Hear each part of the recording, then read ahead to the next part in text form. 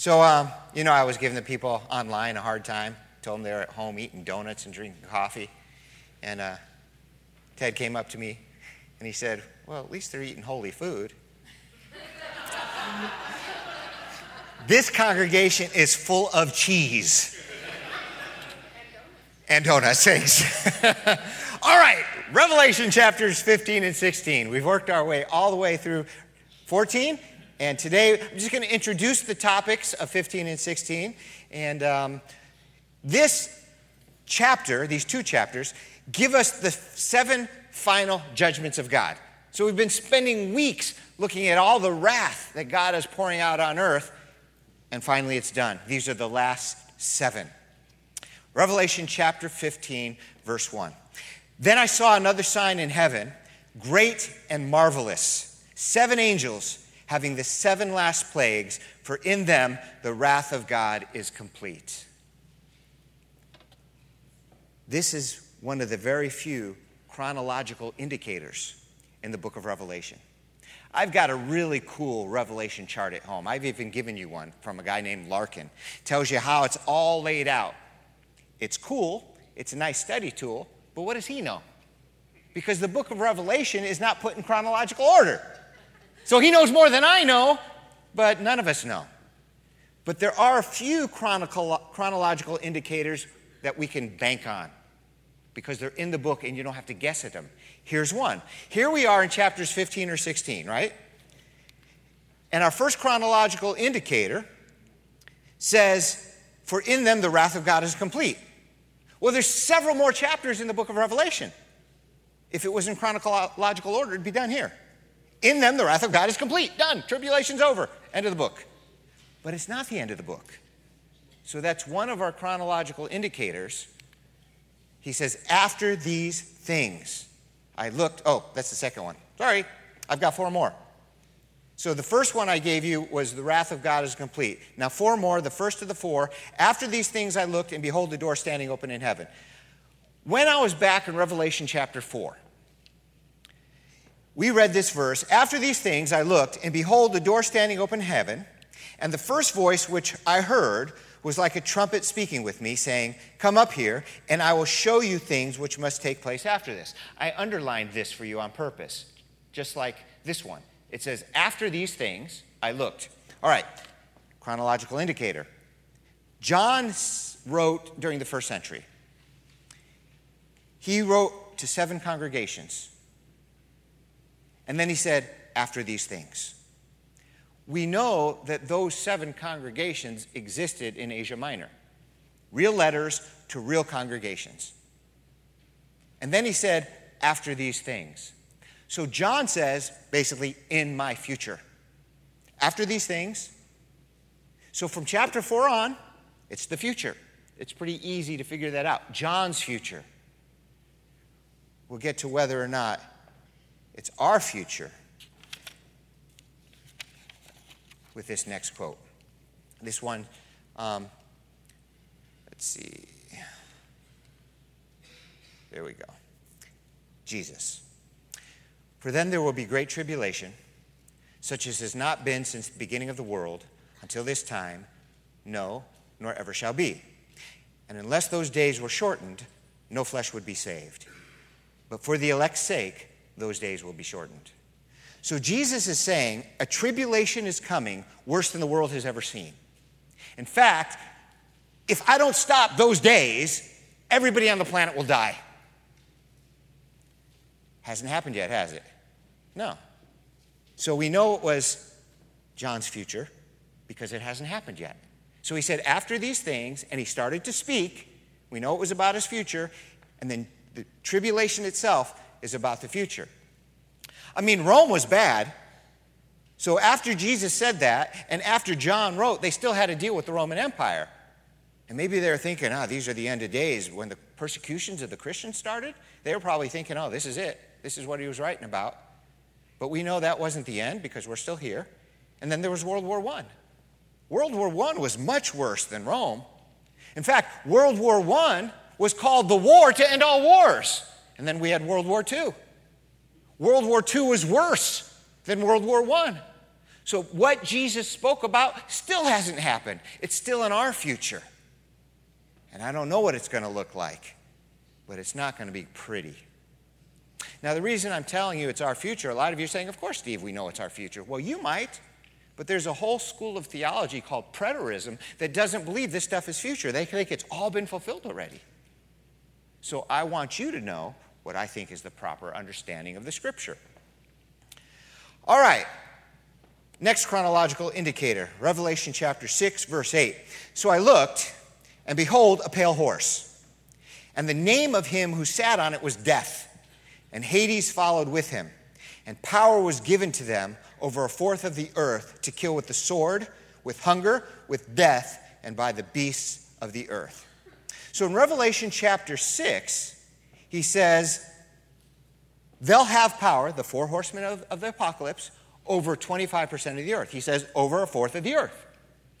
Well, I just read to you a passage that says if Jesus didn't come back, the whole earth would be destroyed. So we know that these four horsemen of the apocalypse have to happen towards the beginning of the tribulation. Because if it was at the end, it wouldn't be over a quarter of the earth. It'd be over the whole earth. Does that make sense? Did I say it right? They said the four horsemen of the apocalypse are only going to affect a quarter of the planet. But the whole tribulation affects the whole planet, so we know they're at the beginning of the tribulation as it marches forward. And that brings us to our third chronological indicator. Revelation chapter 6, verses 12 through 17. I looked when he opened the sixth seal, and behold, there was a great earthquake, and the sun became black as sackcloth of hair, and the moon became like blood, and the stars of heaven fell to the earth. As a fig tree drops its late figs when it's shaken by a mighty wind. Then the sky receded as a scroll when it's rolled up, and every mountain and island was moved out of its place. And the kings of the earth, the great men, the rich men, the commanders, the mighty men, every slave and every free man hid themselves in the caves and in the rocks of the mountains. And they said to the mountains and the rocks, fall on us and hide us from the face of him who sits on the throne and from the wrath of the Lamb. For the great day of his wrath has come, and who is able to stand? A couple things. Obviously, the heavens haven't receded like a scroll, and the great day of the wrath of the Lamb hasn't come yet. It's still future. But there's our chronological indicator. In Revelation chapter 6, it's the end. The great day of the wrath has come. So here we are in Revelation 6 at the end again, and we still have half the book of Revelation to go, more than half. Then I showed you at the very beginning, Revelation 15 and 16, we're at the end again, and we still have several chapters to go. So the book of Revelation is not chronological. It's more like this. It talks, and then it goes back and talks some more and fills in the details, and then it talks and it goes back some more. It's all interwoven. And it's not just the book of Revelation. That's how Jewish communication was. That's how the Bible is. Case in point, how many of you have read the first 3 chapters of Genesis? Let me see your hands. Have you noticed the creation story is mentioned twice? He tells you the story. Then he goes back after day 7 to day 1 again and tells you more detail. So what you see in the first book of the Bible, you see in more detail in the last book of the Bible. They tell you the story, they go back and give you some more detail. The problem is with Revelation, we don't know where they're going back from and how forward they're going forward to, and that's why we're a little confused, and that's why we don't have anything laid out chronologically, at least not so that we can bank on it. The first 4 seals happened during the first part of the tribulation. The 6th seal brings us to the very end of the tribulation. Jesus said that the events described in the 6th seal are the ones that happen at the very end. Let me read to you. Matthew chapter 24. Immediately after the tribulation of those days, notice I under that word after, chronological indicator, after the tribulation. So when is he talking about? He's talking about after the tribulation, towards the very end.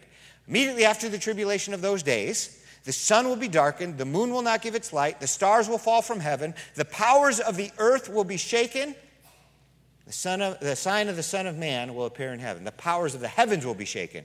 Then the sign of the Son of Man will appear in heaven. So Jesus is saying right before he comes back, right after the tribulation, we're going to see this cosmic distress. It's a good chronological indicator. And that's what we see in the 6th seal. So again, We're only partway through the Bible, and already he's talking about the very end of the Bible. And then our final of the last four chronological indicators comes from Revelation chapter 10, verses 6 through 7. There should be delay no longer, but in the days of the sounding of the seventh angel, the seventh trumpet, when he is about to sound, the mystery of God would be finished, as he declared to his servants, the prophets. We've already finished talking about the seven trumpets. We did that a few weeks ago. And yet there's several more chapters of the Bible again. And yet it says, in the days of the sounding of the seventh trumpet, the mystery of God is finished. It's all over. So I think I've made my point that the book of Revelation is not chronological. And I think I made my point that from chapter 4 on, most of it is prophetic. And that's what I wanted to do. So just to sum up what we've learned so far. The book of Revelation is primarily prophecy, not history. It's still yet to be fulfilled. Secondly, there will be three sets of judgments that will broaden in scope and spread throughout the time of the tribulation period. The seals, which we looked at, Jesus opening up the book. There were 7 of them. The 7 trumpets that the angel blows. And then the 7 plagues that the angels pour out of bowls or vials. So there's 3 sets of judgments listed in the book of Revelation that are going to affect the earth. And everybody thinks they're chronological, but I just made the point that they're not. Though the sets of judgments are mentioned as if chronological order, they seem to overlap to a great extent. And number 4, with the 7 bowl judgments, God's wrath on earth is finished. Revelation chapter 15. That's kind of an intro to it. Now we're there. The chapter itself mentions the 7 last plagues and tells us that those who come through the tribulation in faith will worship God in the same way that the children of Israel who left Egypt worshiped God. So it's bringing those 2 things together. And we're going to see in the coming weeks that John writes about the plagues in the book of Revelation like he writes about the plagues from Egypt, like Moses wrote about the plagues in Egypt. We've already seen it once when we talked about the 2 witnesses, and yet there's more to come. It says they will worship God just like the children of Egypt worshiped God, or the children of Israel when they left Egypt. And we have the words that they used in Exodus, again used in Revelation with more tied to it. Here it is, Revelation chapter 15, verses 3 and 4. They sing the song of Moses, the servant of God, and the song of the Lamb, saying, "Great and marvelous are your works, Lord God and Almighty. Just and true are your ways, O King of saints. Who will not fear you, O Lord, and glorify your name? For you alone are holy. For all nations shall come and worship before you, for your judgments have been manifested or revealed." So after the tribulation, we see all these saints worshiping God. During the tribulation, we see all the saints worshiping God too. I find it interesting that at the very end, there's going to be a new heavens and a new earth, and everybody's worshiping God. At the beginning of the Bible, when there was the first heaven and the first earth, listen to what Job writes. Remember, Job is one of the earliest books in the Bible. It fits into the timeline of Genesis. Job chapter 38, verse 4. "Where were you when I laid the foundations of the earth? Tell me if you have understanding. When the morning stars sang together and all the sons of God shouted for joy." So at the very creation, when the angels were there but we weren't, they were worshiping God at the creation. And then at the end of the creation, everybody's worshiping God. And at the new heaven and the new earth, everybody's worshiping God. I like worshiping God. He deserves it. He does good things for us. He is our only hope. The older I get, the more I realize this. Because, I've had near 50 years to try to do things my own way, and I don't like it. I need God's help in everything. More than that, I just need God. And so I like to tell him thank you, and I like to cry out to him and ask him to lead me the rest of the way, because life is hard. It's very hard. My son sent us a letter. He's only been able to send one, and this was before that nice phone call. And he said twice in the letter, "I'm not having fun." How's that for an understatement? But if you know Nathaniel, him saying that twice in a letter would be like you and I freaking out if the world explodes. Because Nathaniel is a very calm person. You know, nothing phases him, nothing ruffles his feathers. So the fact that he said it twice, I know he really means it. Now, I've never been through boot camp, but I have been through the police academy. I thought it was great fun. I like getting yelled at and running so far that I wanted to collapse out of exhaustion. I enjoyed myself thoroughly. Of course, I didn't like it when we had to go through the field of gas and get the mace on our face. That wasn't so much fun. I said, "Do you regret having gone through boot camp, that you made this decision?" He said, "No, not really." He said, "I knew going into it, it would be hard and that it wouldn't last that long, and then I'd have the career that I wanted. So it's worth it. It's an investment. A little bit of suffering for a great future." Smart boy. And that made me think about women. I shall redeem myself. They have a baby. And I understand that having a baby hurts a lot. I know this because I was at the birth of several of mine. I know this, that when my wife squeezed my hand, she almost broke my thumb. And the only reason she didn't break my thumb is I squeezed her hand back with all my might. And I was a lot stronger than my wife. And she almost broke my thumb. She ripped part of her bed apart. I know of a lot of women who say, "I'm going to have a natural birth." And when that contraction starts kicking in hard and labor starts kicking in, "Give me drugs! Why did you do this to me?" I've seen it. Women are strong. In many ways, they're stronger than men.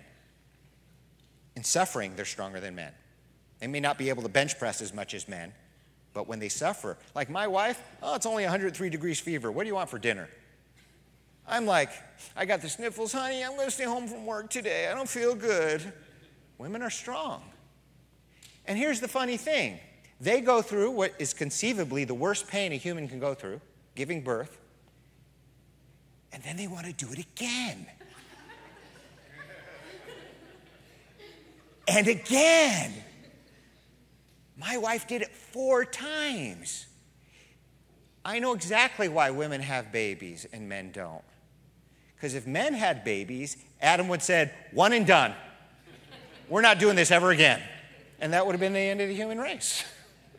Right, guys? Absolutely. Boot camp is intentional suffering for a brighter future. Labor is intentional suffering for love and joy and a brighter future. And these crazy women will do it over and over again. I believe with all my heart, especially in light of the Supreme Court's recent decision, which has so upset so many people. I believe that life on earth is like boot camp for Christians. It's not pleasant. It's not meant to be pleasant. It's meant to be training. It's a training ground for the next life. That one's going to be pleasant. Life seems long while you're living it, but go ahead and make a scale someday on a piece of paper. Put 0 on this end, put infinity on that end, and then try to mark off 80 years. It'll be on the same line as the pencil mark is the 0, because it can't fit on the scale. So I know it seems long now, but we're just in boot camp. It's only going to last, a few weeks. And then we have an eternity of bliss. By the way, this Supreme Court thing, I still don't have my mind totally wrapped around what I want to say about it. I've given it a lot of thought, and I'm still not there. I think I need to blog, because usually when I put things on paper, my thoughts start congealing. Maybe I'll even do a sermon on it. Upset? Yeah. Surprised? No, I expected it. 36 states already had gay marriage. I'm not surprised. Momentous? Oh, yeah.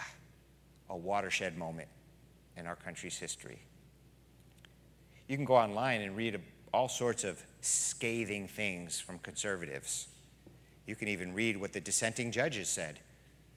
Basically, because it was, a 5-4 split? Basically, one person decided that all of human history was wrong, and we're going to start fresh. But let me tell you something. We call them the Supreme Court. They're not the Supreme Court. That's the Supreme Court. God is the judge of judges. And just because they say something is right doesn't mean it's right. You and I know that. And I want to give you a little encouragement. Jesus said these days were coming. He said morality was going to disappear. We just are surprised at how quickly it's happening. But don't be surprised. He said it's coming. We're watching prophecy be fulfilled before our very eyes. The days are getting darker and darker. But let me tell you something about darkness. The darker it gets, the brighter light shines. When homosexual people start marrying and marrying and marrying, they're going to realize they're not fulfilled. Because that's not how God created us. You can't be fulfilled that way. The only real fulfillment, heterosexual marriage gives some fulfillment, but the only real fulfillment is in Jesus. And so our ability to minister to hurt people is going to explode. What they meant for evil, God will turn to good. So don't despair. Your opportunities to ministry are going to explode. Get on. Get ready. Pray. Praise God. This is boot camp. Speaking of which, I told my son, I said, I've written you every day since you've sent me the address. He says, I haven't gotten one yet. I said, well, and I'll continue to write you every day unless you don't want me to. If that's too much, you just tell me. I don't want to overwhelm you. He said, this is funny. This is what I expected. Nah, you don't have to write, Dad. It's cool. He said, every other day would be fine. That's my boy, because he didn't want me to be overwhelmed with writing. And then I said, you know what, son? Do me a favor. My son loves the Lord, okay? So you know that. I said, do me a favor. Quietly look around and see if any of the guys aren't getting letters. And if they're not, sneak me their name and address. And I or some of our people will write to them so they can get letters too. See, in boot camp, you can minister to people. In your job, you can minister to people. If you get demoted or fired, I know it's upsetting. Don't be upset. God's sending you somewhere to minister to people. The reason we get upset, I get upset, I'm in the same game as you are. I'm trying to grow and learn too. The reason we get upset is because our heart was on that job.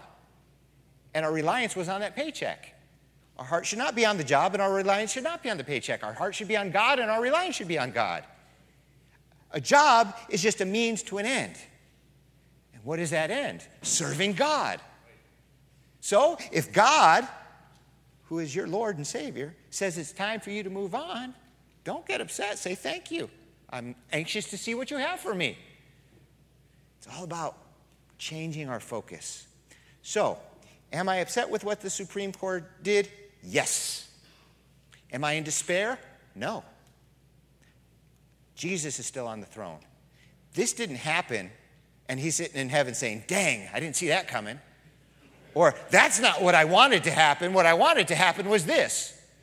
Jesus said, on the list of 1,000 things that have to happen before he comes back, that he made happen, he says, there's 995. Click. Don't despair. God is still on the throne. Well, I want to wrap up my sermon with 5 promises that God has given. The first one comes from Romans chapter 8. For I am persuaded, this is the Apostle Paul writing, for I am persuaded that neither death nor life, nor angels nor principalities, nor powers, nor things present, nor things to come. Let me reread that. For I am persuaded that neither death nor life, nor angels nor demons, nor supreme courts, nor things present or things to come, nor height nor depth, nor any other created thing shall be able to separate us from the love of God, which is in Christ Jesus our Lord. Do you believe that? I believe it. Here's the Apostle Paul, arguably one of the smartest men on the planet at his time, filled with the Holy Spirit, writing scripture. He could have just said, nothing can separate you from Jesus. Why didn't he? Why did he go through that whole litany? I'll tell you why. I've been a pastor for, 25 years. I've been in ministry for 30 years. And I tell people they're secure in the arms of Jesus, and you know what I hear from them? Yeah, but what if I do this? Or what if this happens? There's always a yeah, but. This doesn't leave room for yeah, buts. He covered everything. Neither death nor life. Okay, that covers everything right there. But he goes on. Nor things present nor to come. Yeah, but nor things to come. Yeah, but nor things to come. Nothing. Height nor depth. Nor anything in all of creation. One of the smartest men on the planet made a list of everything he could possibly conceive of to get rid of all the yeah buts. And he did for me. And yet over the last 30 years, I still hear yeah buts. So if you got anybody giving you a yeah but, just send them right here. Romans chapter 8, verses 38 through 39. That's a promise from God Almighty himself. Nothing can separate you from the love of Jesus. You sign on the dotted line, and he has your back forever. Amen. Thank you, Jesus. Here's the next promise, 1 Corinthians 15. But thanks be to God who gives us the victory through our Lord Jesus Christ. Therefore, my beloved brethren, be steadfast, be immovable, always abounding in the work of the Lord, knowing that your labor is not in vain in the Lord. I don't care what they do in Washington. It's got no impact on how I live my life. What if they make it illegal to speak against gay marriage? Well, they have in part, and I have no doubt that they will. In Canada, I think 75 pastors are in the court system right now because they gave a sermon against gay marriage. Somewhere up in the Netherlands, up in that part of the country, I forgot which country specifically, there's a pastor facing jail time and a $500,000 fine for speaking publicly against homosexuality.